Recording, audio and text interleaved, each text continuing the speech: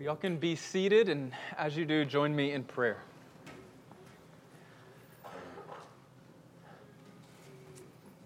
Our Father,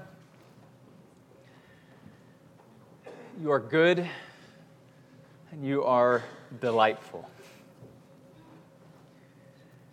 We thank you for the many ways that you have blessed us. We thank you for your consistency, that you are reliable, trustworthy, and faithful. You are indeed worthy of all praise and worship and honor, and we find joy in being able to give that to you. I pray this morning that you would give us eyes to see and ears to hear, that you would break our pride, our contentment, and our self-sufficiency, and leave us amazed by Jesus. Make your word a swift word. May it pass from the ear to the heart, and from the heart to the life and conversation. That as the rain returns not empty, so may not your word return empty, but accomplish that which you want it to. We pray this in the name of Jesus, our King. Amen.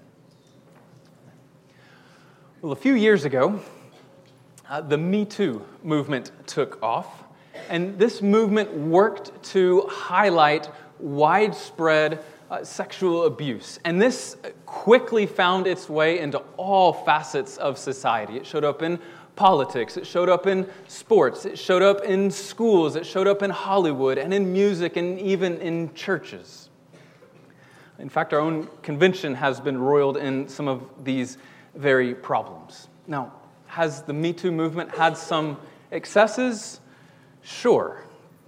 But it has surfaced the fact that our world is more full of brokenness than we like to imagine. Friends, we do not live in Mayberry. And we need to be able to hold two things together at one time. First, we ought to be able to mourn the reality and do our best to prevent abuse. But second, as Christians, we shouldn't be surprised by widespread brokenness. It's true that you and I are worse sinners than we know. And the minute we think we've found just how broken we are, just how far our pride goes and how deep our selfishness is, we find that it goes deeper still.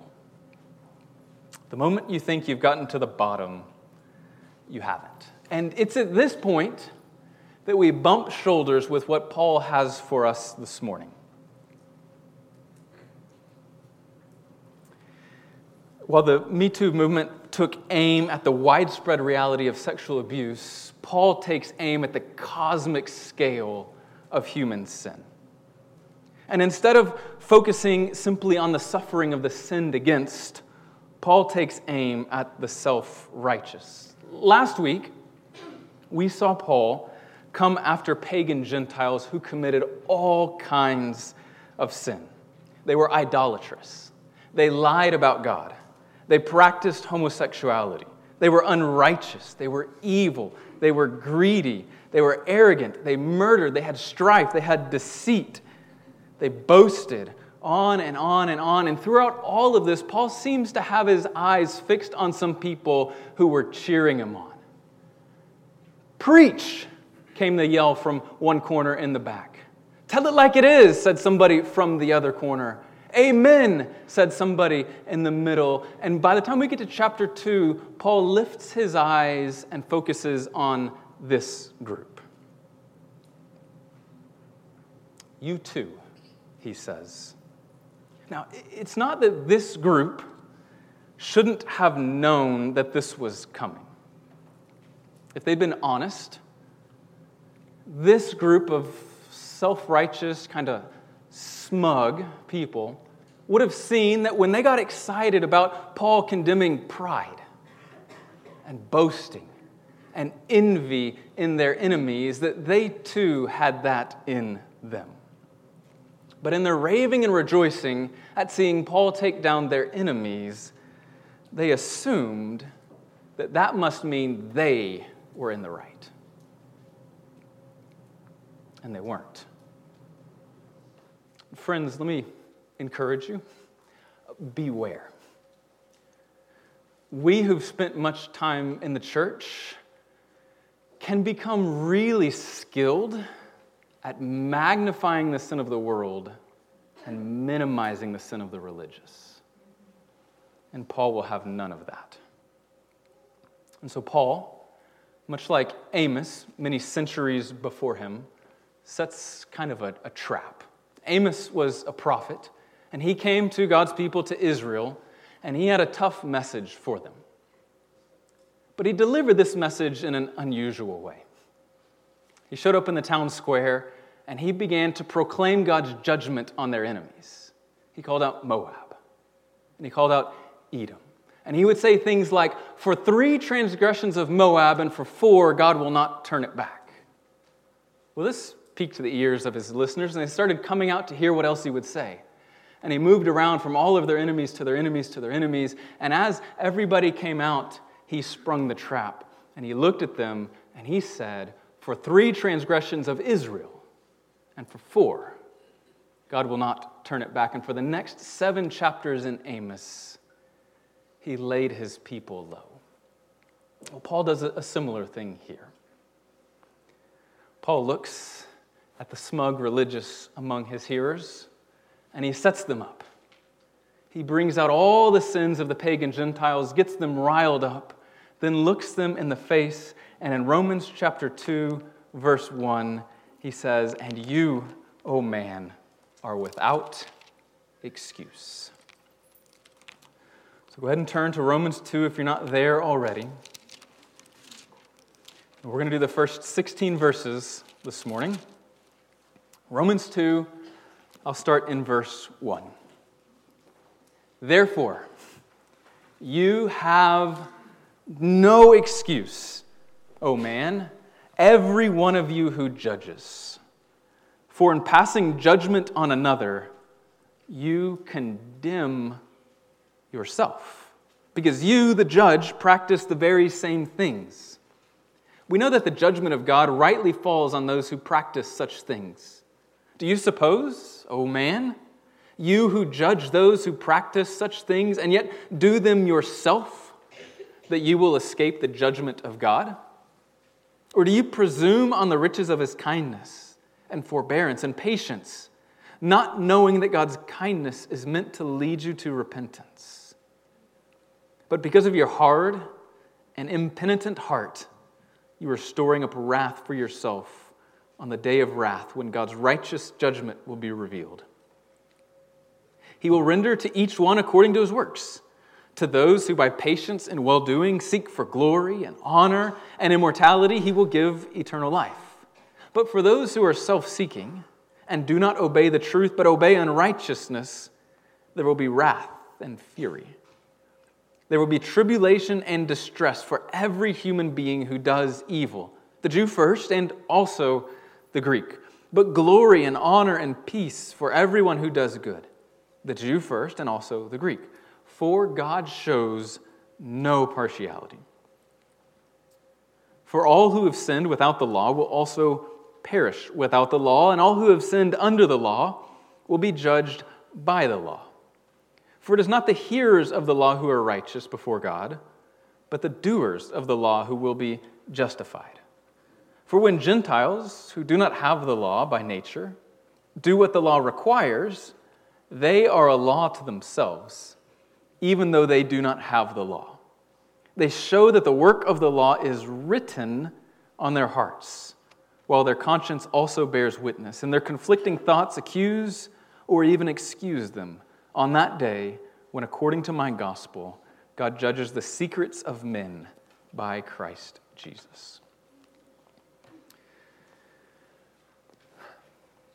It's a difficult and heavy passage that we have before us this morning, and I want to show you 3 things in it that I want to draw your attention to. And the first one is really verses 1 through 11. And Paul says something that we all know to be true, Yet we tend to live as if it's not true. Paul says God shows no favoritism. We saw last week in chapter 1 how in judgment God has removed his restraining grace from the Gentiles. He's given them over to the things that they want to do. It's as if he says, okay, you want that so badly, you can have it.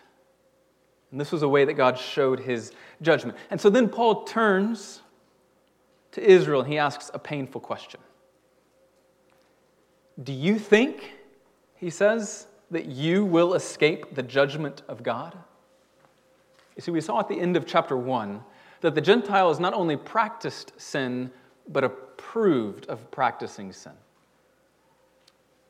And it seems that Israel thought, as long as we condemn sin, we can do what we want on the other side. And so Paul points out that they are doing the very thing that the Gentiles did, except they say it's bad. So Paul says, God does not show partiality. If he condemns the Gentiles for doing these things, he will also condemn you for doing these things. And here, if we're honest, I think this is where most of us will see ourselves in Romans. Last week, as we were in Romans 1, you may not have seen yourself real clearly. So in Romans 1, Paul says that these people denied God. But you're in church. You don't deny God. You come and you worship God. You give thanks to God. Paul condemned people who bowed down and worshiped creation. Well, you know the truth. You don't worship a created thing. You don't have idols set up in your house that you offer sacrifices to. You show up to church and offer your sacrifice, your worship, to the God who created all that is. In Romans 1, Paul condemned people who practiced homosexuality. And you don't practice homosexuality. You're married. You have kids.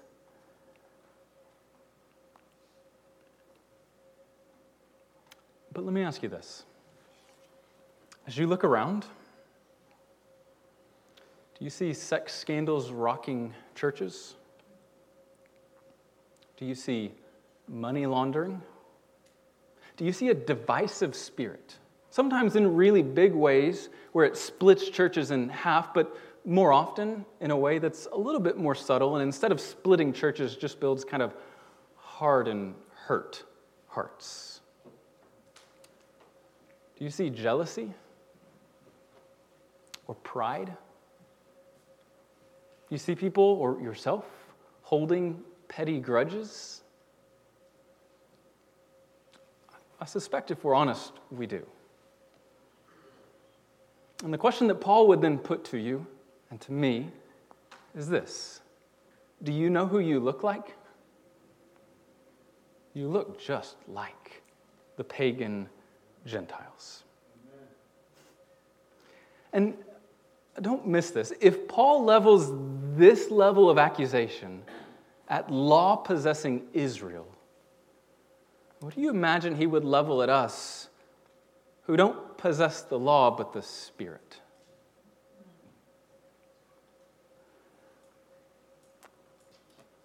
Do you find yourself thinking of yourself first, at least when there's credit to go around?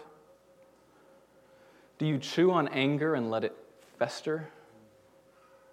Do you make excuses for your sin? I had a really hard childhood, or I had a hard day, or my morning was really hard, and I didn't really mean what I said. It just kind of bubbled out. If you really knew what I'd gone through, you wouldn't think it was so bad. We make excuses for our sin, but when we see someone else sin, is there no justification for it?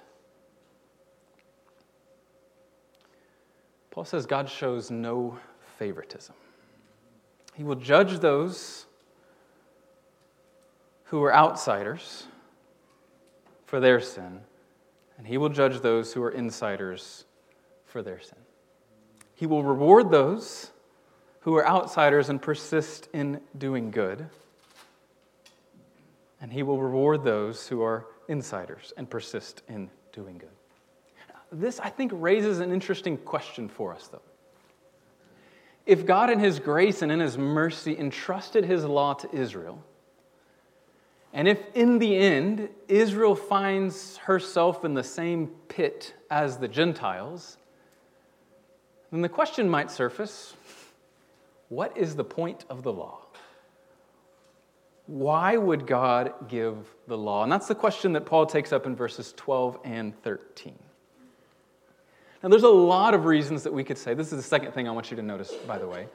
There's a lot of things we could say about why God has given the law. But the purpose that Paul highlights here in Romans 2 is that the law shows sin more clearly than we would see it otherwise. It removes the cover-up, if you will. So at our house, we've been doing some renovations. We've been doing a bunch of work. And I'm not an expert carpenter by any means. And there's a saying that I've found to be true and helpful for us. It goes like this: a little caulk and a little paint makes a carpenter what he ain't. Maybe you've heard it. Right? The idea is if you were really good at this trade, you would cut all of your joints tight, and when you put them together, it would look clean and nice. But if you're not an expert, they don't line up just right, and so you've got a couple options. You can leave it as it is and let everybody know, I don't actually know what I'm doing. Or you can put some caulk in it, you can paint over it, and nobody will know the difference. Well, Paul says the law is kind of like removing the paint and the caulk. Once you do that, what first looked good now is seen to be not. And so Paul says the law shows up to show us how broken we are. Because how would you know how far your sin goes if you didn't know what sin is? This shines a light on our lives so that we can see the sin. And in Paul's example, it goes even this far. Paul notes that Israel loved sin so much that even when given the law and told, do this and live, you know what they chose? Not to do this and die. We'll get to this more in Romans 3, where Paul says that the law brings knowledge of sin, but I hope you see yourself some in this.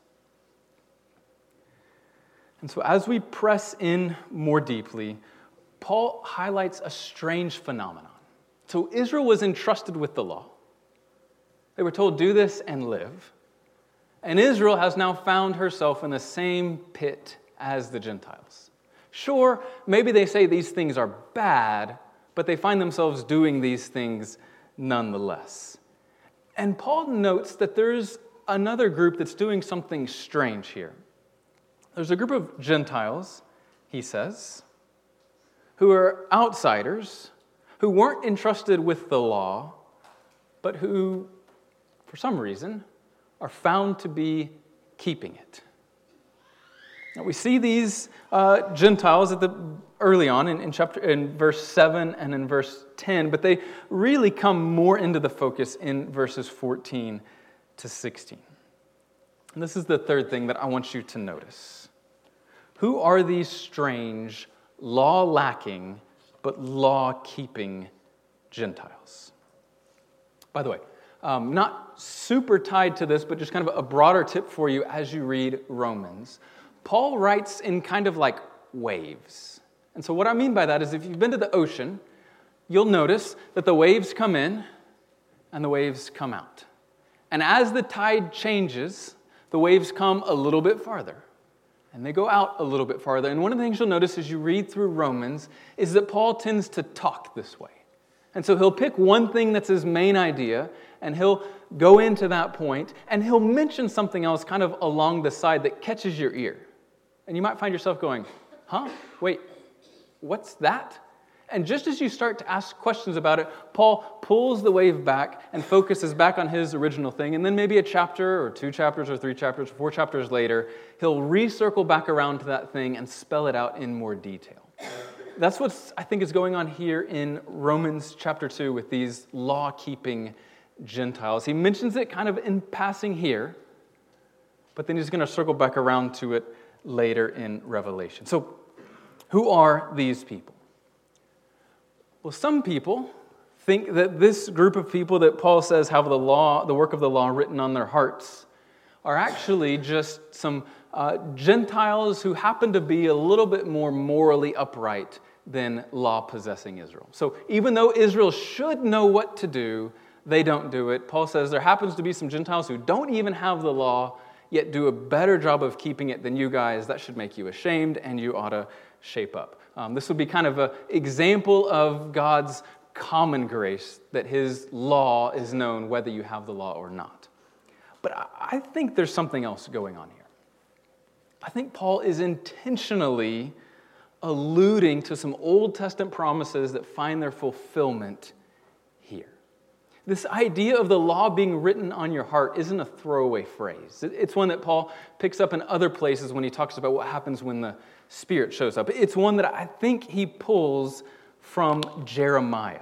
So we should have the verses on the screen, so you don't have to turn there if you don't want to and you want to stay in Romans 2. But in Jeremiah 31, Jeremiah says this: "For this is the covenant that I will make with the house of Israel after those days." After those days being after I've visited them, after I've brought discipline and punishment. "After those days, declares the Lord, I will put my law within them, and I will write it on their hearts. And I will be their God, and they shall be my people." I will put my law within them sounds a lot like Romans 2 when Paul says that they are a law to themselves. And I will write it on their hearts sounds exactly like what Paul says in Romans 2. And the result of both of those things, Jeremiah says, is I will be their God, and they will be my people. This is something that Ezekiel picks up as well. Again, we should have this on the screen for you. But Ezekiel chapter 36, Ezekiel says this. If I can find it. All right. Verse 26, Ezekiel says, "And I will give you a new heart, and a new spirit I will put within you. And I will remove the heart of stone from your flesh and give you a heart of flesh. And I will put my spirit within you and cause you to walk in my statutes and be careful to obey my rules." It seems to me that these Gentiles in Romans 2 aren't pagan Gentiles, but are Christians. These are people who have received the Spirit into them. To jump ahead just a touch, in Romans 8, this is maybe the most well-known chapter in all of Romans, verse 4, Paul says that this has happened so that the righteous requirement of the law might be fulfilled in us. So who are these people in Romans 2 who have a law within them, who have the law written on their hearts, who Paul seems to think in Romans 2 verse 7 that they are having patience and well-doing and seeking glory and honor and immortality? These, I think, are Christian Gentiles, those who've turned to Jesus, received the Spirit, and been given a new heart. Now, don't get this backwards. We need to say this, we need to give this warning so we're thinking clearly here. Paul is not saying that these people simply try hard, right? That's the route that Israel has been pursuing, and it hasn't worked. He's not saying that these people who kept the law have done it as a means of receiving the Spirit. No, these are people who turn to Jesus, receive the Spirit, that God has turned their stony heart into a fleshy heart, that He's made their spirit new and reworked their desires and affections.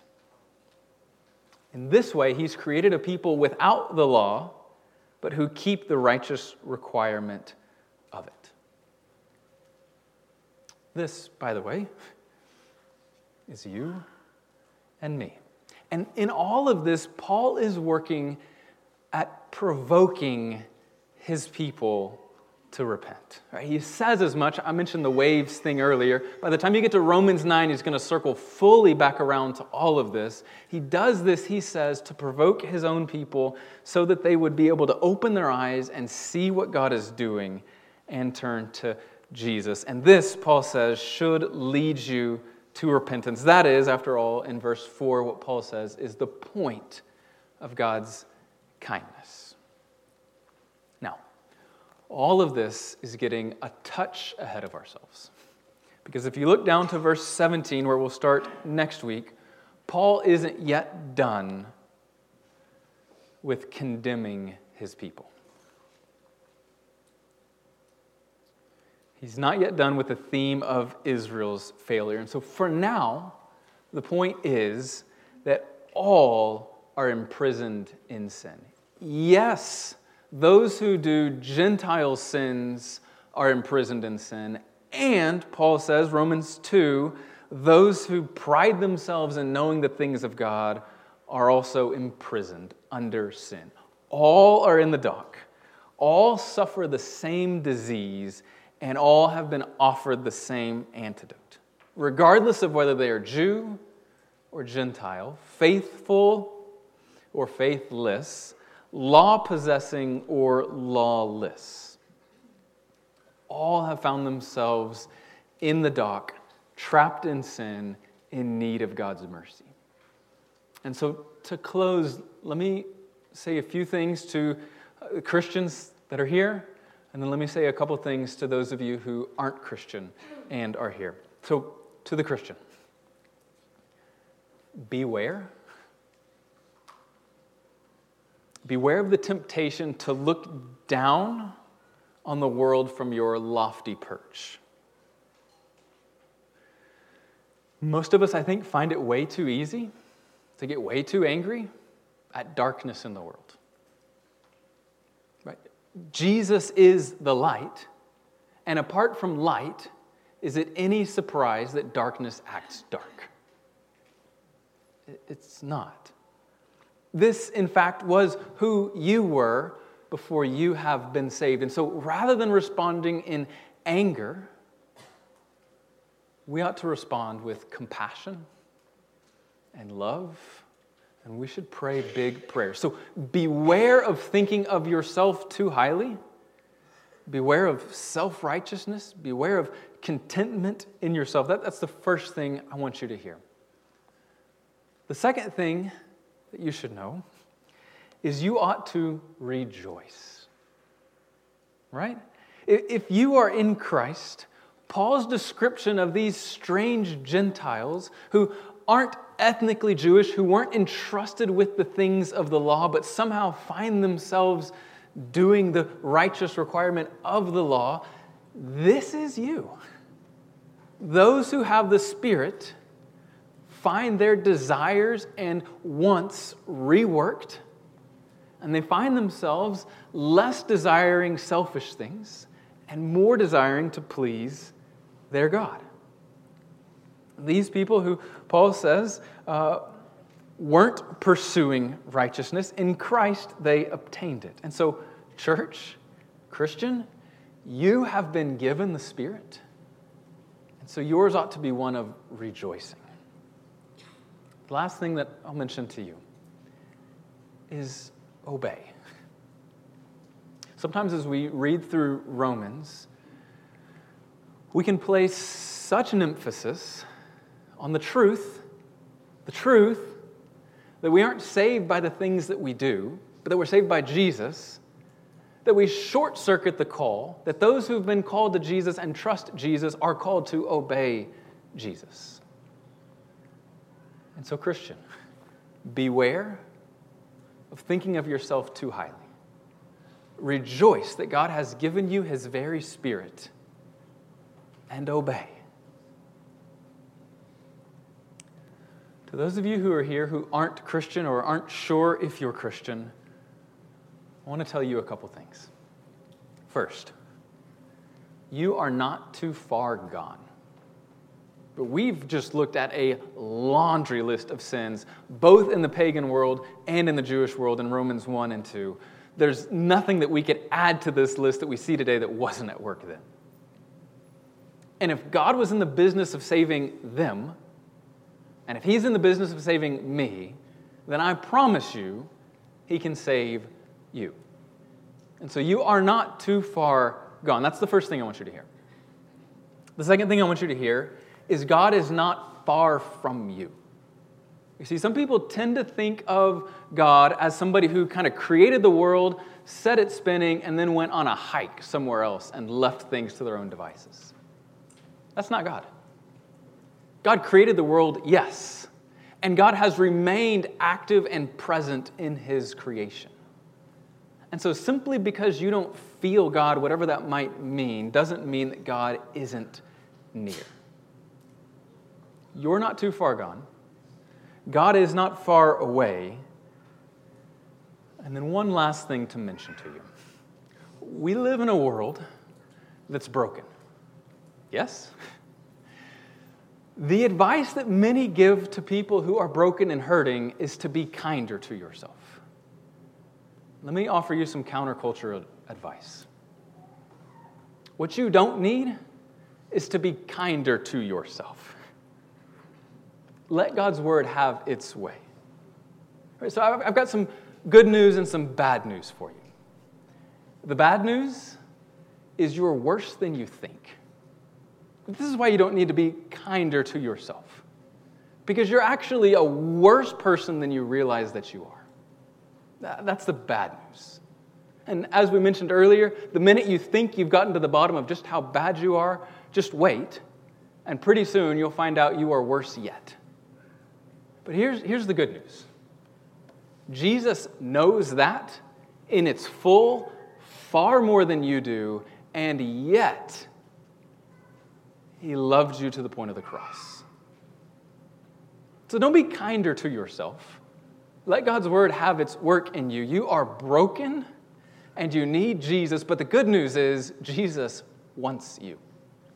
He will take you.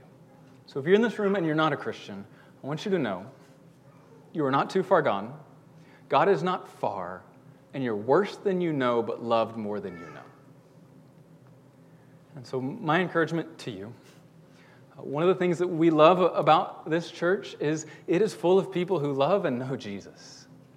And so if you're curious about all of this, the people around you would love nothing more than to talk about Jesus with you. And so after the service is over, even right now, lean over and ask somebody. That's my encouragement to you. Let me pray for us, and we'll be done. We're going to sing one last song as we are reminded that Jesus calls sinners, for that's all that there are, to come to Him, that He cleanses us, and that He saves us. So join me in prayer. Father, You are full of mercy and patience and grace. And we are grateful for that, because apart from that, we would be lost. So we thank You that You've not given up, that You've not quit, that You've not abandoned Your creation and Your people, but that You have sent Your very Son to take on flesh, to live a sinless life, and to die for our sin. And so help our joy to be rooted and unshakable. Help it to ooze out of us when life hands us difficult times. Let us be light and salt to those around us, we pray. And we pray this in the name of Jesus, our King. Amen.